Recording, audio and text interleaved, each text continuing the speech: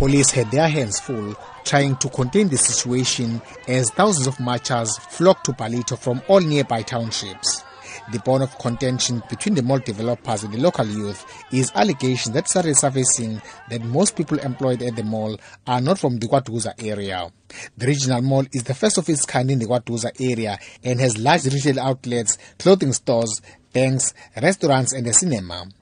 However, the first day of business turned ugly when thousands of marchers forced their way onto the premises demanding employment.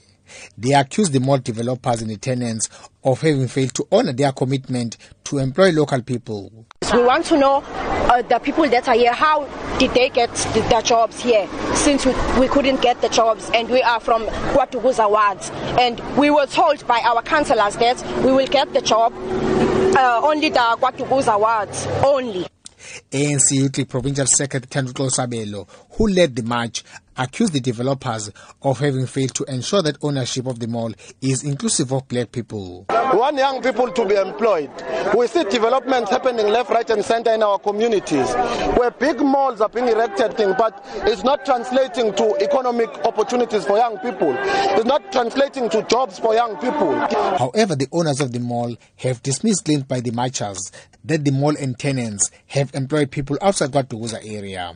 Patrick Flanagan is the chairman of the Flanagan and Gerard Development and Investment, the owners of the mall. And there we have about 2,000 people working here. Some of them will come from elsewhere because people like the Edgars and the Woolworths and the Checkers have got to bring some experienced people. But all the rest we've facilitated with local jobs.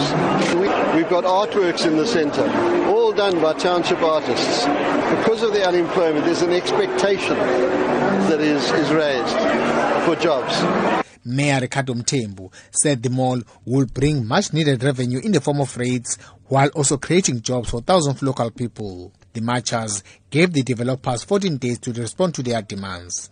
The march ended with no further incidents other than the earlier vandalism of boom gates and the mall's flower garden. I'm Vusi Makhosini in Ballito.